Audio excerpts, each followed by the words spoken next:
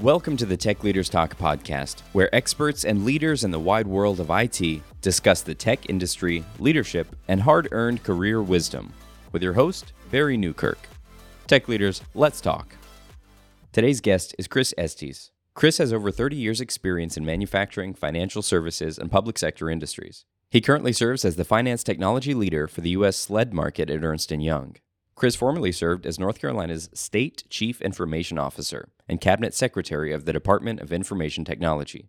As a member of the North Carolina Governor's Cabinet, Chris provided statewide oversight of information systems projects, as well as managing IT services for state agencies, local governments, and schools. Chris was an executive committee director for the National Association of State Chief Information Officers, and while there, he chaired the National Innovation Community, a coalition of more than 40 states that share strategies for bringing innovation to government technology. He has also chaired the North Carolina 911 Board and is a past member of the North Carolina Science, Technology, and Innovation Board. Let's dive into this conversation with Chris Estes. Chris Estes, welcome to Tech Leaders Talk podcast. Thank you for investing some time with us and trying to teach and coach our listeners through their technology career journey. So welcome. Thank you. Happy to be here. We're great. We're very glad to have you and very thankful. So we're looking forward to a good conversation. One of the things, as we talked about in our pre-show exercise, is that our listener is really that young to mid-career technology professional, Chris, who is very committed to the technology space, might be thinking about what roads and what paths to take. And one of the things that I found throughout my 20 plus year career of working with folks like yourself is that there's not a lot of conversation about I did this, I did that. These are the decisions that I made. These are the opportunities that I had. And so, we really just want to learn from you today and really be, for lack of a better term, a virtual mentor for some of the folks who are listening to our show. Tell us about Chris as a young person. Where'd you grow up? How'd you grow up? Your life experience through K-12 and education. Great. Well, thank you, Barry, for having me. I'm looking forward to watching the other podcasts and other folks to hopefully learn myself, because I believe in continuous learning. So this is a great opportunity to talk to young professionals. I work at EY today, and I work with some of the finest tech professionals already. And it's great I spend a lot of time with those folks, mentoring and coaching them. So hopefully this is an extension of those conversations that I have with those professionals. As it relates to your question about kind of what made up Chris, what was my early life, I grew up in a rural area in Florida, Jacksonville, Florida. Okay. That was my hometown. And I had three older sisters. My parents were divorced, but my three older sisters obviously spent a lot of time influencing who I was, as my mother was a working mom in the late 60s, early 70s. So you can imagine how hard that is. And I see her as one of my mentors as I think about her life. She left us early. When I was 10, she passed away. Wow. And I went to live with my father full time. And unfortunately, he passed away when I was 17. Wow. So those life experiences helped form and shape kind of who I am today. And I'm very appreciative of having the opportunity to have lots of people mentor me throughout my life as I went through these different events and stages. So there's a lot of things that happen to people outside of the work environment that influence who they are and what they choose to do. So I think that's an important part. As I graduated college, I went through college and put myself through college through working and several jobs, all part-time kind of jobs. One of them was working in this TV studio, and that's what really got me excited about technology. I'm a communications major, broadcast communications, not because I like the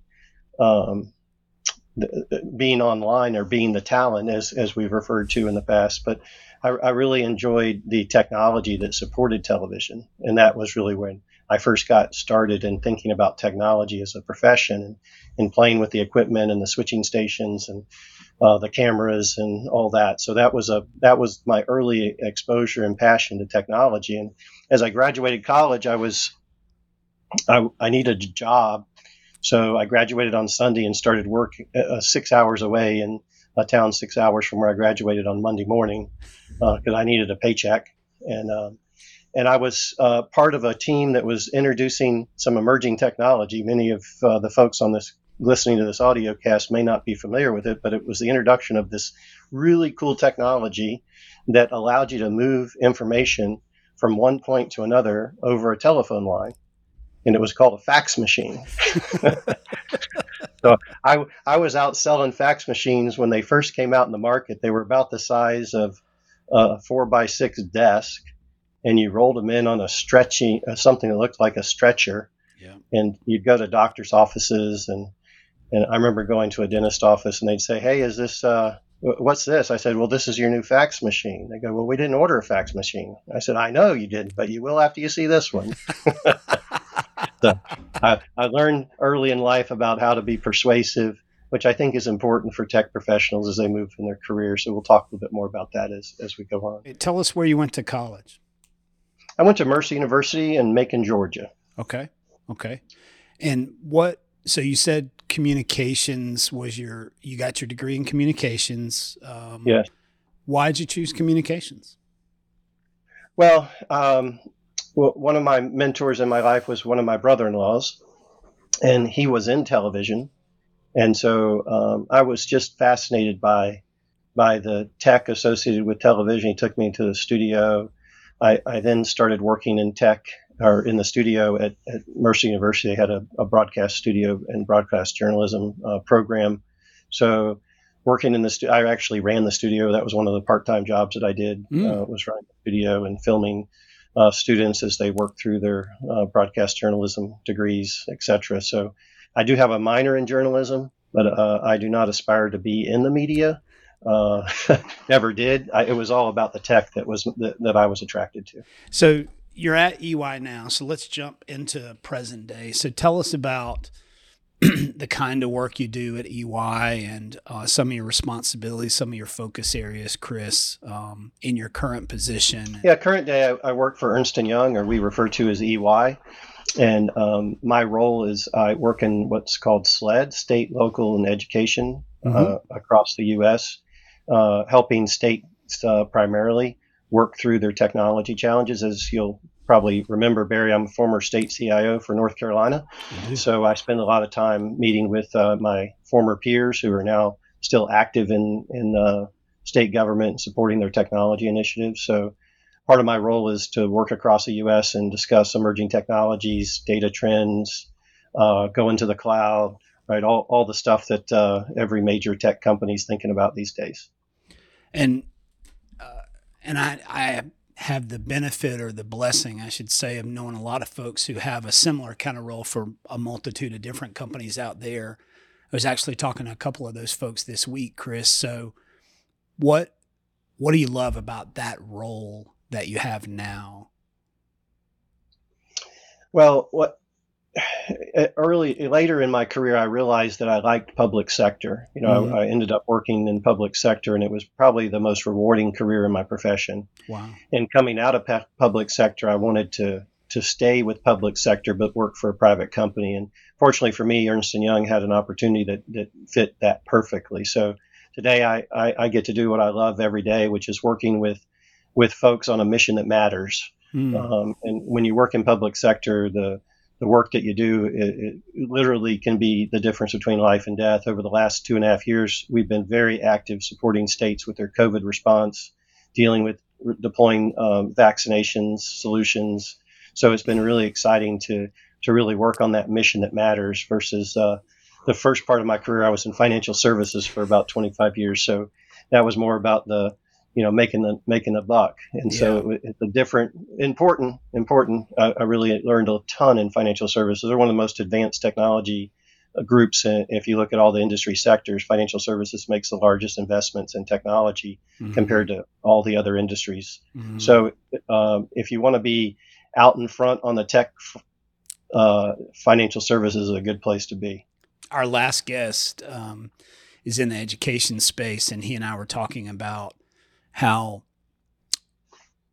in education and in government, you really have a mission mindset about your work, and it's bigger than you. It's bigger than the bottom line. And it's it really is, if you extrapolate all the things that you do out, you really change people's lives. You have the ability to work on things that can help people in a multitude of ways, whether that's, the child on WIC or food stamps, or, somebody in a disaster recovery situation. I mean, there's so many things and a lot of people I think are attracted to that mission kind of mindset nowadays. So it's good to see and hear you talk about that, because it's not just about the money. It's not just about climbing the corporate ladder. It is about giving back, and you get to do that in a vocational fashion. So that's pretty cool.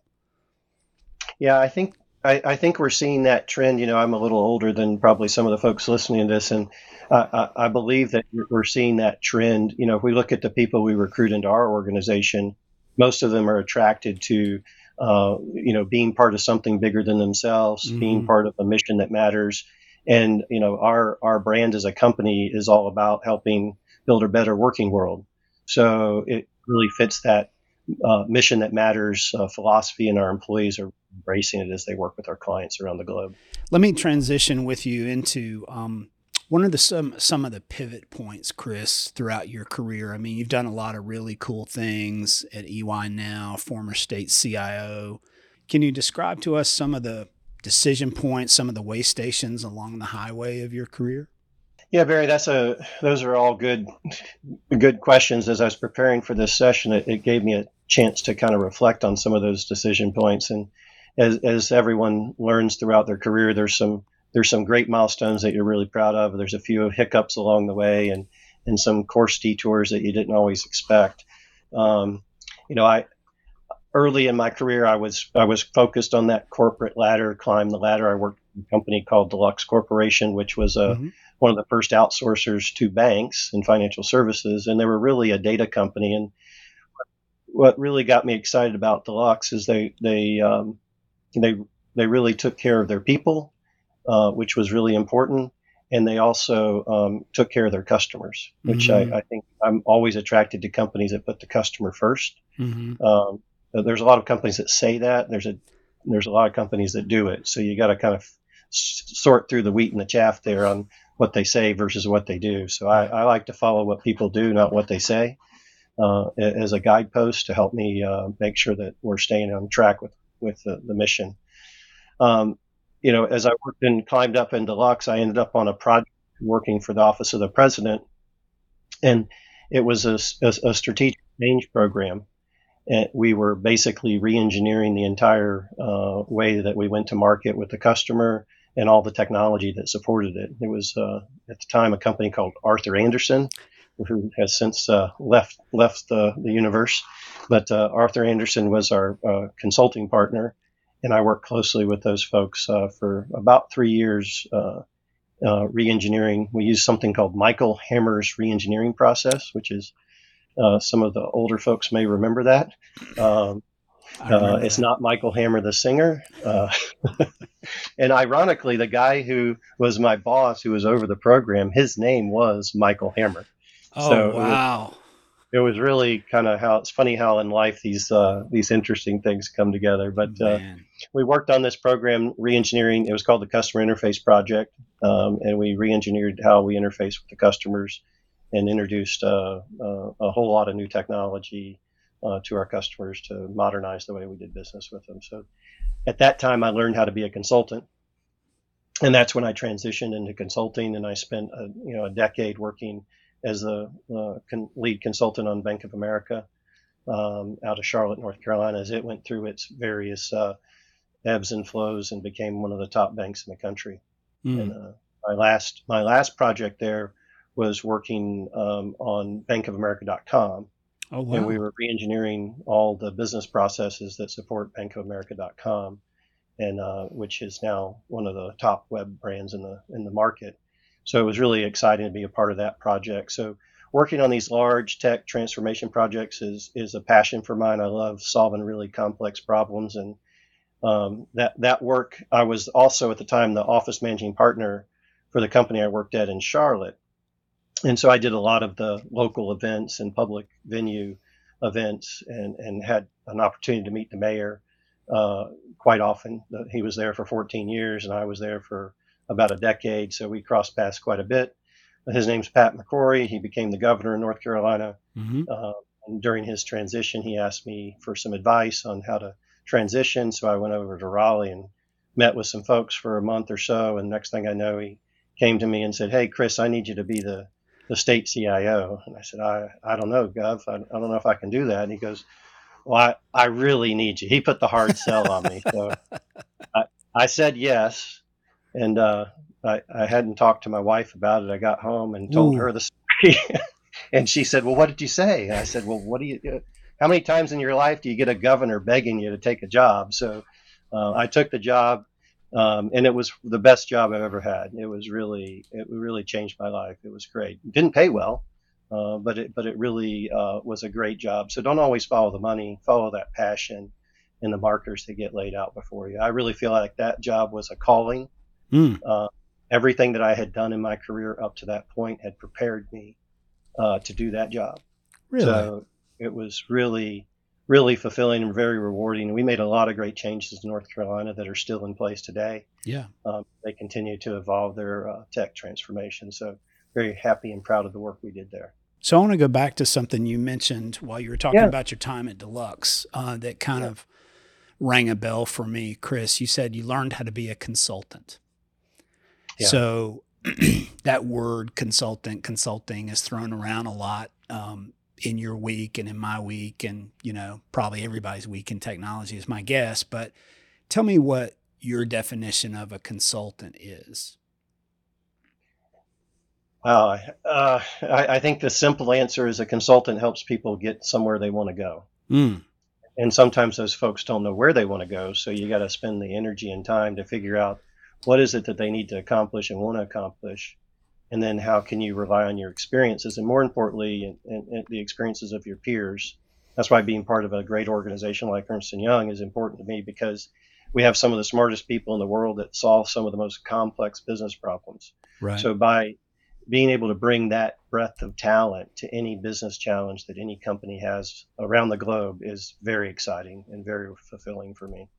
So you would probably say, just to extrapolate that a little bit, my guess is you would say, Chris, that you can be a consultant either from the inside out or the outside in. Would that be a fair statement? Yeah, I think that's true. A lot of organizations have what you might refer to as an internal consulting group, right? So that would be that inside out group that where folks have the opportunity to kind of think about the way a business is run and what the challenges are and how to fix them. So a lot of internal consulting organizations inside of companies that do that, right. Kind of like internal auditors, right? So they're really good at what they do and they know the culture and the business really well. Sure. But sometimes you need an external auditor to come in and kind of see things from a different lens and give you a different perspective. Yep. And that's what your external consultants can do. They can bring in a fresh perspective, a different view, more industry knowledge because they see what other clients in the industry are doing and really help you work alongside those internal consultants to accelerate the direction a business needs to go. Yeah, I think there's so much value in having an independent set of eyes to take a look at a problem, whether that's a human capital problem, which is the space that I work in, or a process problem, or a technology platform problem, or futuristic, where are things going and where should we invest. I mean, that can be highly valuable for a lot of folks. I just wanted to make sure that folks understood that being a consultant is not always that outside purview. There's plenty of people. I have a great person over here at Clemson University who is internal to the organization, but he's basically a consultant.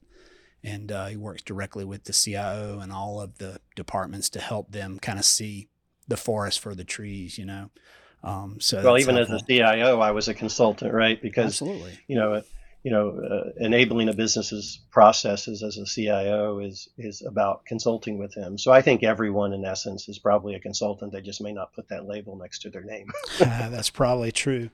Let me also ask you about working for Governor McCrory. You said that's the best job you ever had. Tell us a little bit about that. I mean, that's there's only 50 states in the U.S. There's only 50 CIOs in the United States. That's rare air, as some folks would say. So tell me why you would characterize that job as the best job you've had. Yeah, there's a lot of reasons. Primarily, the mission that this is when I transitioned to that mission that matters, right? Because Sure. the work that we did really mattered. It also it pulled on all the levers about problem solving. As government is probably from a tech perspective on average 5 to 10 years behind, Mm-hmm. at least when I joined, behind public sector and what they're accomplishing from a tech perspective. Now that gap is changing because of the new emerging technologies like the cloud. We can talk about that if you want, why I think that gap's closing. But the gap um, was there when I arrived. There was a lot of old technology, a lot of old platforms, a lot of stuff that needed to be refreshed and updated. Some of that was because when I came in, we were coming out of the '08 recession, and so states government usually lags behind a recession because people, if you think about it, it's pretty simple. You pay your taxes in this year in 22, you actually pay those taxes in April of 23 for the Right. money you made in the calendar year 22. So government doesn't really see if we start to go into this predicted recession by some of the media in the first of 23, then government's not going to see that until 24. Right. So government usually lags behind when they see the income start to lower, but they also are slow to come out of a recession. So that's why the '08, '09 recession, you didn't really see the government coming out of that until about 2012, 2013 when I arrived, when they started to get money back into the coffers. And so that there was a lot of unmet demand, pent up demand that needed to be resolved from a tech perspective. So we were doing some really cool tech and skipping and able to leapfrog several generations of technology and moving into the cloud. We opened something called the Innovation Center, which ultimately became a program with 40 other states joining as part of the National Association of State CIOs, which I was the chair of the innovation capability. And the Innovation Center was really about changing the culture of how the state worked, about how we use technology. It gave people an opportunity to fail fast, fail often. And it was all part of a vision of trying to make tech happen quicker, faster, and less expensively. I've had a tour from our mutual friend Keith Werner of the Innovation Center, so I've seen it up close and personal, just from a visitor standpoint. I think it's interesting that concept is one that I think that story plays across industry, across vertical. Can you tell us a little bit about how the Innovation Center started? I'm looking for the stories of, hey, what problem were you trying to solve? How do you throughput all of that to make it nationwide, the concept nationwide? I'm very curious about that, Chris. Yeah, so it really started with a business problem. The state auditor came in and did an audit right before I arrived, which I was able to benefit from. But the audit basically looked at a portfolio, and the role that I took on had a portfolio of about $1 billion in project work. And that $1 billion worth of project work was over budget by about 3x.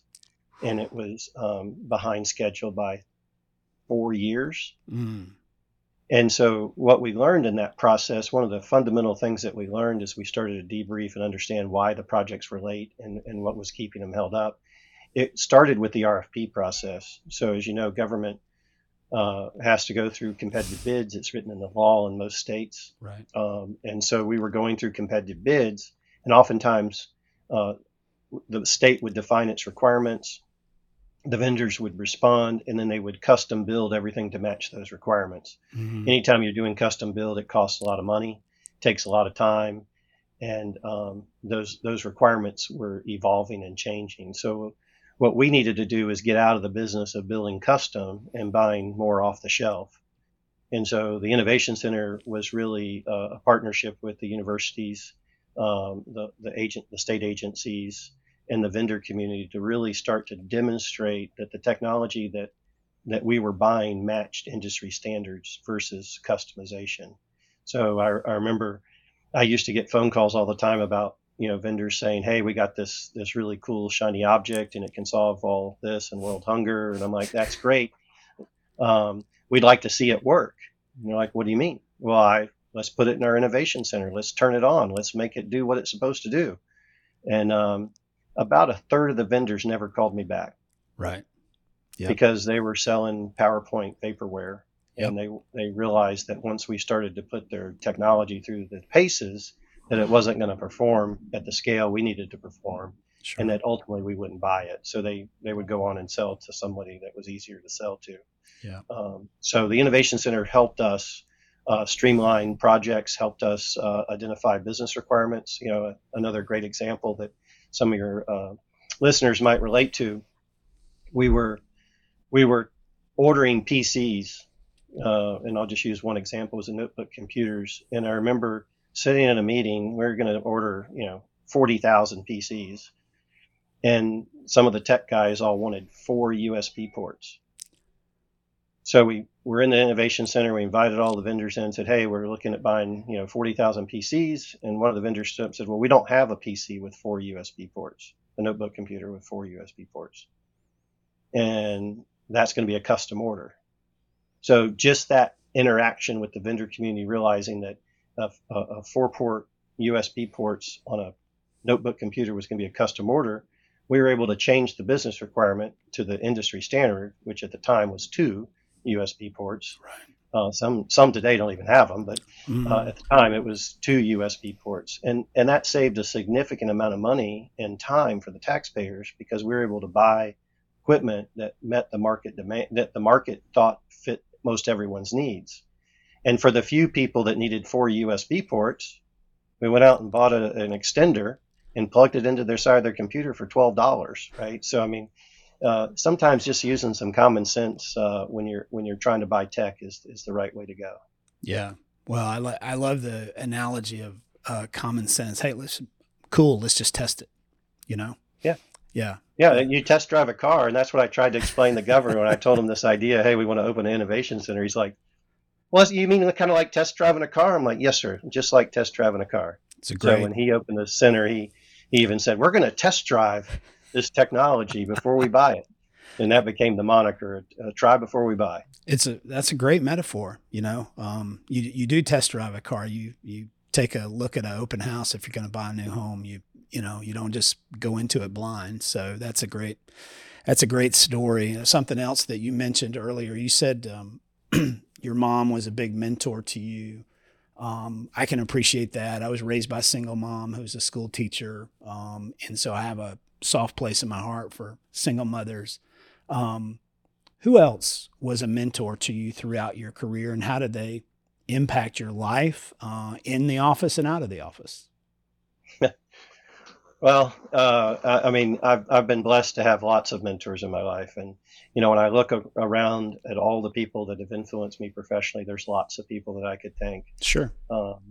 So, being open to feedback and suggestions. And what I always like to do when I'm trying to find out, especially when I was younger, I would look at someone and if they had an attribute that I thought was cool or that I wanted to aspire to or model, I would use that. Now, not all mentors have everything that you want, right?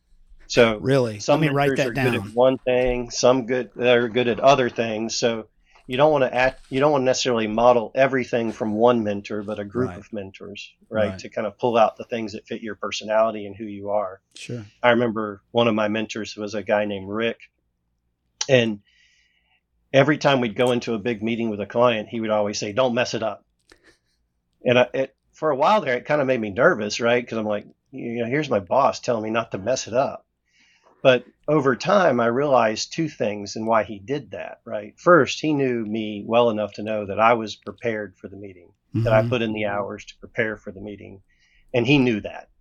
And he knew that I was probably a little nervous, which I always would be in a big, going into a big meeting. Sure. And so he was just trying to bring a little bit of laughter to the situation, right? To lighten the load, because he knew I was prepared. Right. And he was trying to lighten it up a little bit so that I would go in and do what he knew I was capable of doing, and that he trusted me. So it wasn't really about that anything more than preparing me for the meeting in a way that he thought was appropriate. So it was a great lesson. I try to remember that when I talk to people preparing for a meeting. I sometimes use that sound like, "Don't mess it up." And they laugh just like I did. and then we go in the meeting, we have a good time, and we get it done. Yeah. It is amazing how a challenge, or a humorous challenge, I shall say, like that will help focus somebody. I used to coach basketball for years and years, and I had a number of players that stayed with me for multitudes of years, and so I got to know them very well.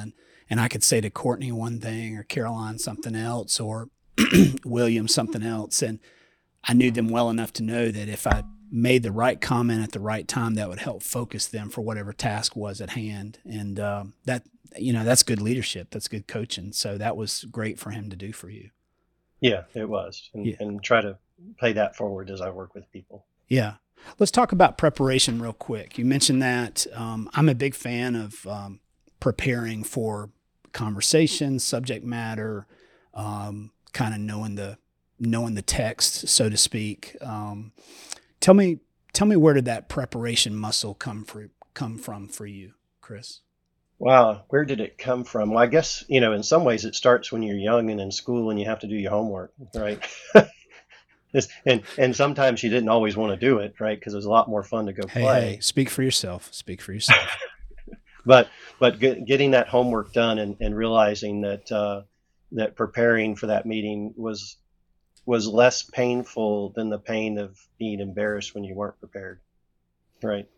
So yeah, sometimes it was, your friends are out playing and having fun, but knowing the next day when you're sitting in front of the whole class and you got to stand up and make a presentation, it feels a lot better being prepared and knowing your stuff and setting a good example for all the rest to follow. So yeah, that preparation probably started at a very young age. Some of it became a necessity as I got older, right? Because you can't be successful if you don't go into stuff prepared. Winging it just doesn't work when you're trying to play with the big dogs. Yep, that's quite true. I find the older that I get, I don't know about you, but I find the older that I get, that the more prepared I am for a conversation or a meeting or a presentation or whatever it might be, the less stress I feel. Yes, that's a great point. I agree completely. And equally as important, your client appreciates the fact that you took the time to prepare. Absolutely. And they know when you have and when you haven't. And they may not say it, but they know. Yeah, well, we're both in the South, so we're too polite most of the time to say what we're really thinking, but they're definitely thinking that. So, that's. I remember as when I was in the state CIO role, I met a lot with vendors, and it was good to be on that side of the table to see how they would come in prepared or not prepared. Right. And the ones that would, the first question they go, well, tell us about your strategy. And I'm like, well, have you been to our website? Because it's posted out there. It's 40 pages long. It outlines all of our key initiatives and our key strategies. Tell me how your product's going to line up to that. Yeah. Oh, well, I haven't read it. Well, here's an idea. Why don't we reschedule this meeting? And once you've done your homework, we'll get back together and talk more. Absolutely. And I had done that multiple times because, not to be rude, but time is money. Time is valuable for everyone. Yeah. And if you're not going to take the effort to come in and be prepared for a session, then go call on somebody else. Yeah. Well, I kind of characterize that in my world as it's just doing some preparation is a sign of respect to the other folks that you're talking with. Bingo. Absolutely. Hey, I'm asking you for 30 minutes, an hour, or whatever it might be. And I respect you enough and value this relationship, potential partnership, whatever the situation might be, so much that I'm going to prepare just to show you respect. And that's something my grandfather taught me a long time ago. So a lot of folks in the sales world, which I'm in, will just show up and think their personality will carry the day. And I've seen that go really well in some scenarios, but I've seen it go very bad. Let me ask you a separate question. As a young person, young IT professional, when you were building your career, what are one or two things that you undervalued that you value very highly now? I think early in my career, I think it was patience. Mm. Right? I was always in a hurry to get somewhere that I wasn't.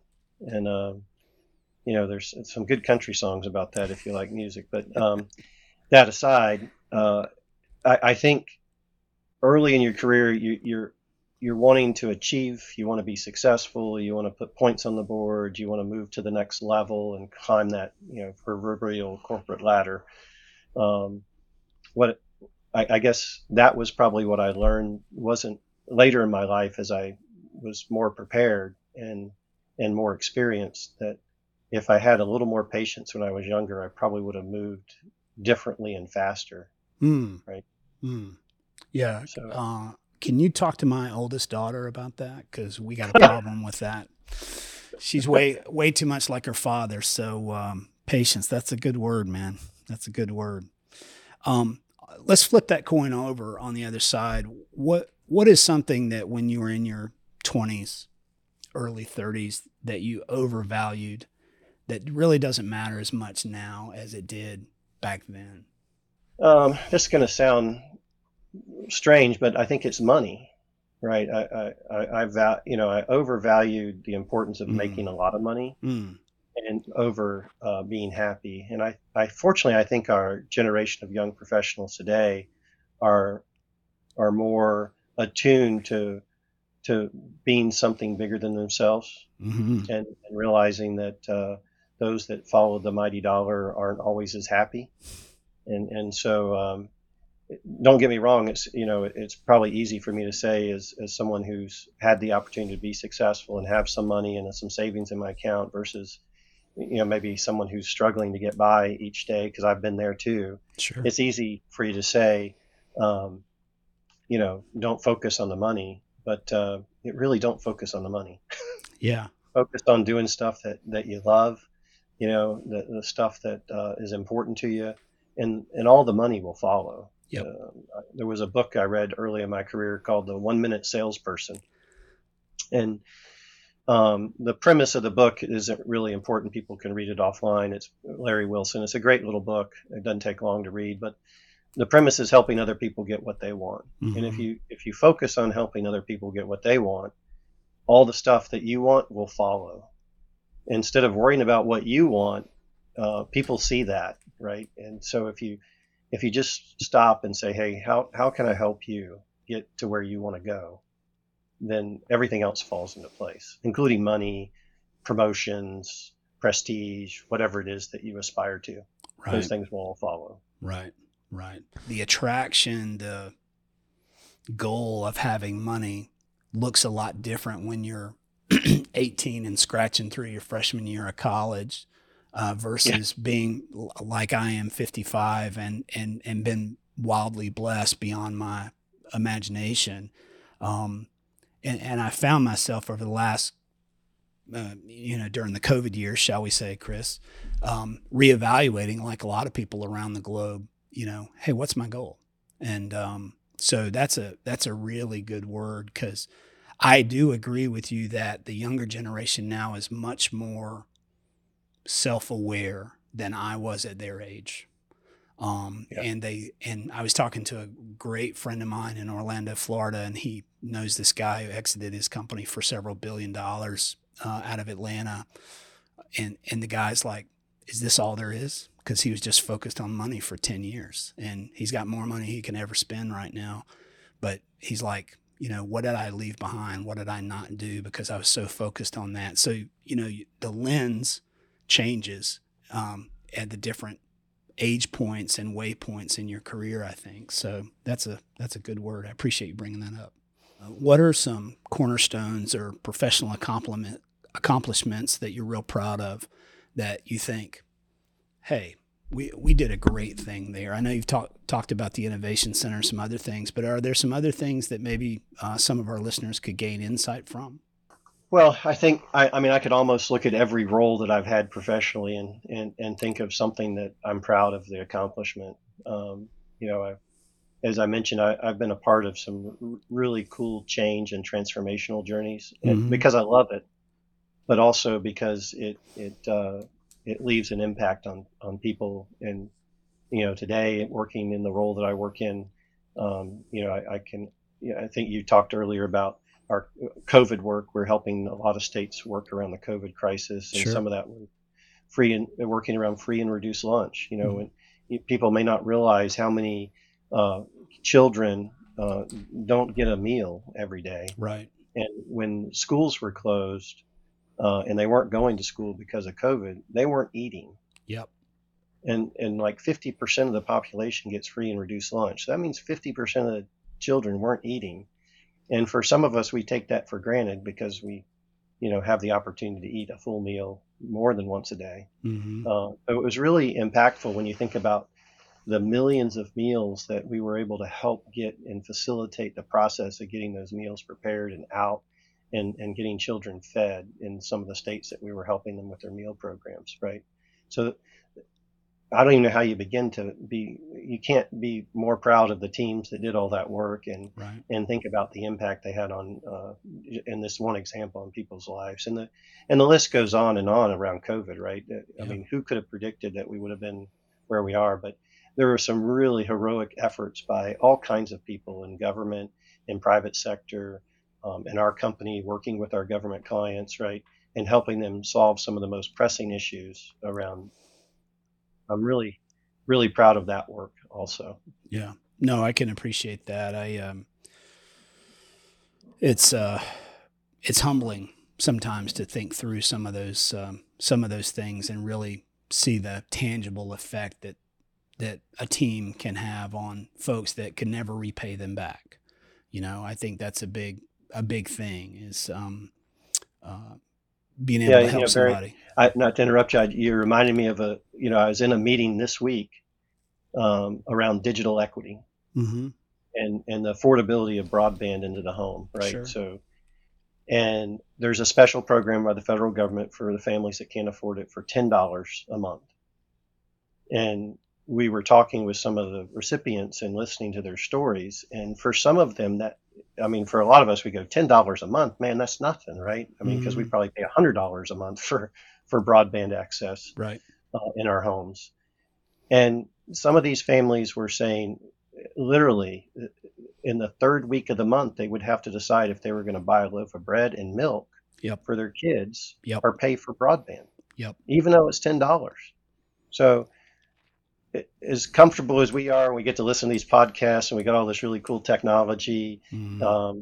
Let's remember, there's a lot of people that aren't as fortunate as us that still live in almost a third world country. They don't have access to broadband in some of the rural areas of the two states that we live in, Barry, the Yeah. Carolinas. But across the country, there are a lot of rural areas that don't have access to broadband, and those children that live in those communities are being left behind, right? Because if you don't know how to open a PC and use Windows Yep. or use your iPhone, Yep. your iOS, I mean, it's hard. It's Yeah. hard to get ahead and break the cycle and I'm just blessed that I was given that opportunity early in my life. Yeah. So No. hopefully we can extend that to others. Yeah. No. I'm so appreciative of the fact that you brought that up.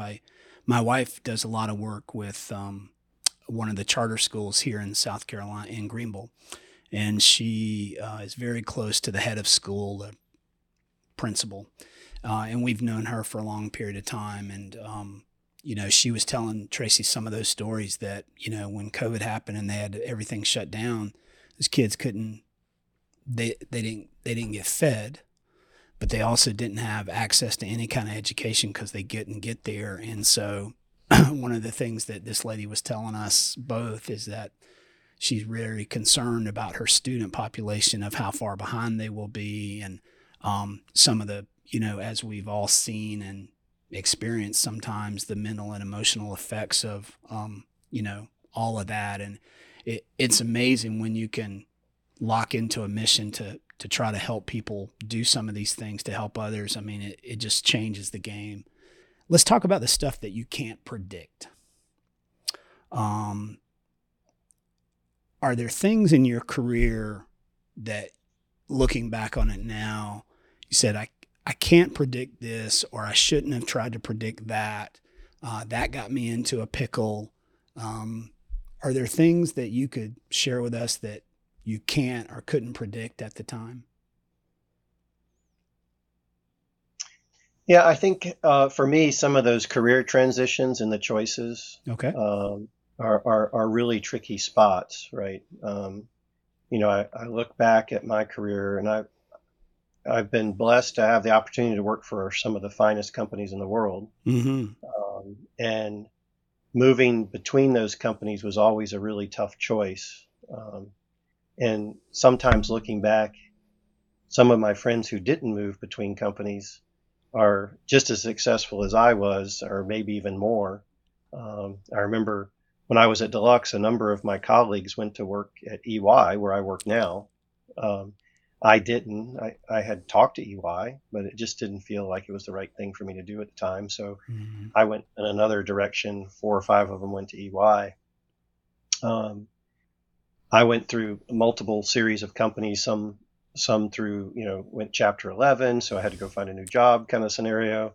But being a survivor, you just keep going, right? That's right. But some of my friends that left Deluxe about the same time I did and went to EY has a mandatory retirement for partners at age 60. Well, I'm not a partner, I'm a managing director, so I don't get to retire at 60. I get the pleasure of continuing to work. So some of those folks that I grew up with, as I now am approaching 60, I'm 58, they're starting to retire, and I'll be continuing to work. So sometimes that careful, when you start thinking about making changes in your professional career, kind of think you got to think long term. And Mm-hmm. often as young workers, we get focused on, I want to make a little bit more here, 20% more there. And sometimes that 20% more doesn't pay off in the long run. So be careful.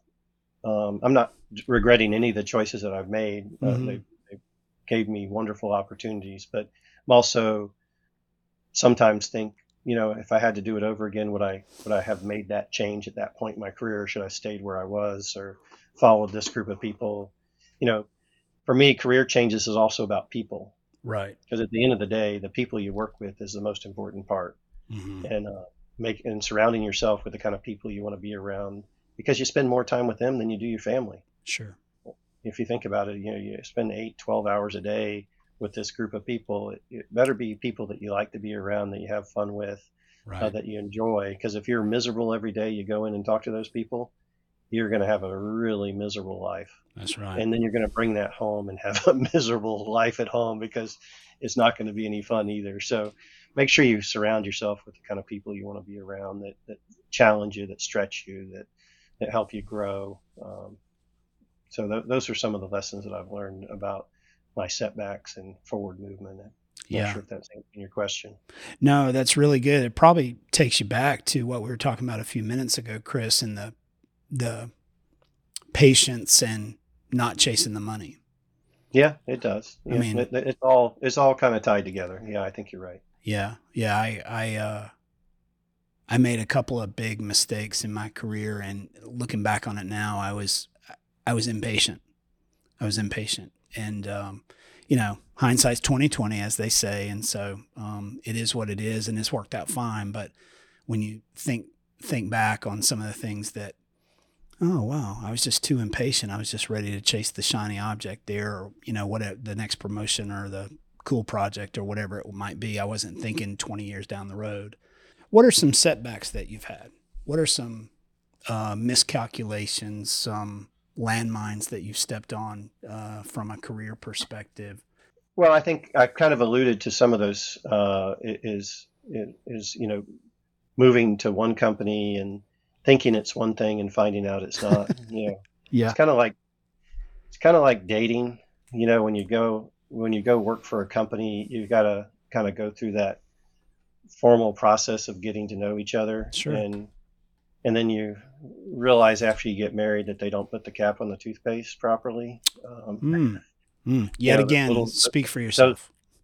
those little things that happen inside of a business that you don't get exposed to until you're there. Right. For me, integrity is really a cornerstone, Mm-hmm. and I kind of believe what people say and trust that they're going to do what they say they're going to do, because I try to live that every day. I'm Mm-hmm. not perfect at it, but I remember one career change that I made. and had a lot of trust in some folks, and in hindsight, I probably misplaced that trust. And it forced me to make another career change because I couldn't be associated with that environment. It didn't work for me. Right. And if I'd been a little more patient, done a little more due diligence, I probably wouldn't have been into that setback. And so I had to kind of recalibrate, start over. But Yeah. I learned something. Yeah. And so next time I was always more careful and cautious. Yeah. Yeah, absolutely. I have a prime story. I went to work for a software startup.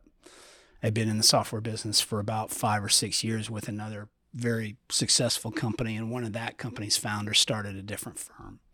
And he recruited me to come over, and I knew him pretty well, done a lot of stuff with him. And I asked him in the interview process, I said, and it was a 10-person company. And I said, what's your accounts receivable? Because I know software companies burn cash. And he goes, oh, we're 30 days. And I just took him at his word. And then I got there and I found out they were 180 days. And, they had, over $1 million in accounts receivable. And, one of my checks didn't go through. And, I had a wife and 2 kids and a dog and a mortgage. And I'm like, oh boy, I made a mistake here. So, taking the extra time to check some of those boxes, to do what I call a backdoor reference if you can't get that information directly, can be very, very helpful and help you avoid some of those landmines. So I think a lot of people have those stories, and it would be good if folks listening to this could avoid stuff like that. So that's really good. It would be good if they can avoid it, but also they learn. Hopefully, if they do go through it, they learn from it. And that's part of life, right? Is learning from those potholes and that we hit, and then making sure that we swerve around them next time we see one. That's a great point. That's so true. So true. What are some of your core principles? What are some things that kind of make up Chris? You talked about integrity. You talked about learning. Give us paint the rest of that core principle picture for Chris Estes. Yeah, I think it's trust, which trust to me comes in the form of time, right? So kind of contrary to that patient thing, you earn trust, right? And so it takes a little time to trust people, and hopefully people will trust me as they interact with me, and I think that's one of the reasons why I can be successful in the future, is because I know I'm going to do what I say I'm going to do. Sure. That is one of my life principles: is do what you say you're going to do. The other piece is I love solving complex problems. I think I've alluded to that before. So, putting myself in a position to be around problems sounds odd, but it's really a place that I like to hover. I like to play in. So don't be afraid to go after problems, because the people who solve the most complex problems are usually the ones that get rewarded the most, right? If it was easy, everybody would be doing it, right? So go after the places that challenge you and are challenging things to work on. And then I guess one of my other principles is people, and being, as I've alluded to, being associated with the kind of people you want to aspire to, but also being an example for other people, especially the young professionals, and thinking about, how you live your life, how you represent yourself. Do you go out to the bar and with the team and slam a bunch of drinks, and what example is that setting for your team, right? So think about people looking to you as for an example, and not that there's anything wrong with drinking, because I do it socially, but it's like, take everything in moderation, right? Yeah. People like that. So those are some of the principles that I try to align myself to and think about when I'm trying to make decisions and operate each day. Chris, who do you follow? Who are people that you talked about some of the books that you read, and I'm curious about the influences into your life and the things that you read, ascribe to. Who are you following to continue to pour into yourself on a regular basis? Yeah, I think one of my go-tos is Harvard Business Review. I find that as an interesting read, and they're usually working on really big, challenging things, and Yeah. they have some really complex articles written by, whether it be on people change or transformation, those kind of things. As I mentioned, that kind of stuff interests me. Mm-hmm. I found LinkedIn a really valuable tool. Yeah. I have probably 4,000 people connections on LinkedIn that I've met all of them, because one of my rules is I try to make sure I've at least met the person I connect to on LinkedIn.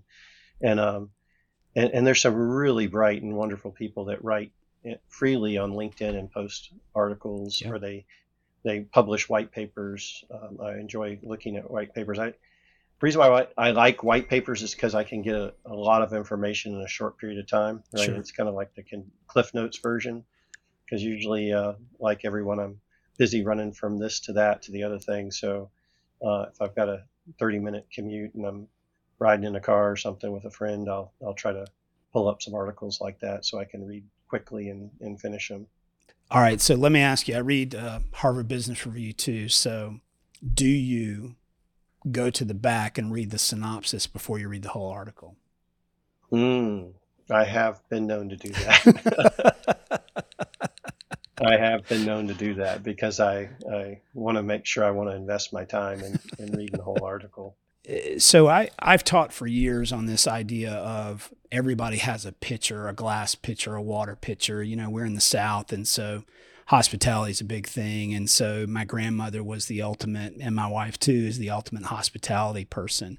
So pretty much every year I give people this beautiful glass pitcher as a gift, and I tell them, hey, you're going to pour out from this what is in here. So you got to be careful about what you put into your pitcher to pour out to others, whether it's your spouse, your kids, your coworkers, your buddies, whatever the case might be. So one question I wanted to ask is, how do you fill your pitcher? Where do you fill your pitcher from so that you can pour into others, Chris? I try to find time with my wife. Now my children have both moved out and are living their lives, but we do spend the weekends with them periodically. So I do find time with family. So I think that's a way to kind of recharge those batteries. Mm-hmm. I'm an avid water skier, so that's my exercise and release. I have a group of us that we go out and water ski every weekend, pretty much regardless of temperature. And it's a release for me, but it's a way to kind of reconnect with my body and mind, right? And just kind of do something that's easy, and that I love. Yeah. And I also do a lot of my own home improvements. And the reason why I do that is I like to see the outcome. When you're in the tech space and you're working on a 3-year business transformation, technology integration, yeah, you don't see a lot of change day to day, right? You don't. Whereas if over the summer break, I stained the steps going up to my office, right? They were unfinished. We had remodeled a few years back, and I had it on my list to do for a long time. And now every day I walk up those steps and realize, I accomplished something, and I can see the results in a very short period of time. So doing some of those home improvement things are ways for me to kind of reconnect and see results quickly. Because in our work, some of these things are long cycles. Yep. I think my wife, who's a coach, says if you work with your hands for your job, you need to work with your mind to recharge. And if you work with your mind for your job, you need to work with your hands to recharge. And I think there's a lot of truth to that. I believe that. Yeah, it's very insightful on her part. Yeah, very good. What's one of your favorite career memories? I know you have a lot of great career memories, but any cool story that you could share with folks that maybe would help them further identify kind of your path to their path? Fresh on my mind, I just posted on my LinkedIn this week. One of our secretaries of commerce, Secretary Scavar, passed away. Cancer. Saw that. Yeah. And as I was reflecting on our relationship and the great things that he accomplished, and working with him as a teammate, I was scrolling through pictures, and I found a picture of him and I together with Pat, and it just reminded me of the great time we had in opening that innovation center, and how much fun it was, and how festive, and how much energy there was around everyone about wanting to be different and innovative and change the world. There's an Apple commercial. I'm paraphrasing. Someone can Google it and fact check me, but it's those of you who think you're crazy enough to change the world often do, right? Right. So that's what I live by. I'm one of those crazies that actually thinks I can change the world, and I try to do it every day. That's awesome. That's awesome. All right, so I'm going to throw 4 quick questions at you as we close up shop here, Chris. So Okay. First question is, what is your favorite word? Passion. Passion. Great one. What's your least favorite word? Lazy. Lazy. Nice. What profession other than your own would you love to attempt? Automobile racer, race car driver. Oh, nice. What profession other than your own would you not like to do? Mountain climb. Chris, how can we learn more about you or your work? You mentioned LinkedIn. Can people find you there, or can we drop your email into the show notes, or how would you approach that? Yeah. LinkedIn's a good source to reach me, and also ey.com. If you go to ey.com and search my name, Chris Estes, it'll pop up some of our latest thinking, and so either of those channels is a good way to reach out. Well, that's great. I'm so grateful and very thankful for your time, and I just want to say thank you very much, and we appreciate you being part of our launching of Tech Leaders Talk podcast, Chris. Thank you so very much. Thank you, I appreciate you including me. It's been great. Thank you very much. Thanks for joining us today on the Tech Leaders Talk podcast. Learn more about our show at techleaderstalkpodcast.com and follow us on social media. We are Tech Leaders Talk Podcast on Instagram, Facebook, and LinkedIn, and we're on Twitter at TechLeadersPod. Subscribe to our show wherever you get podcasts, and please share this episode with at least one person in your life who would benefit. Until next time, Tech Leaders, keep talking.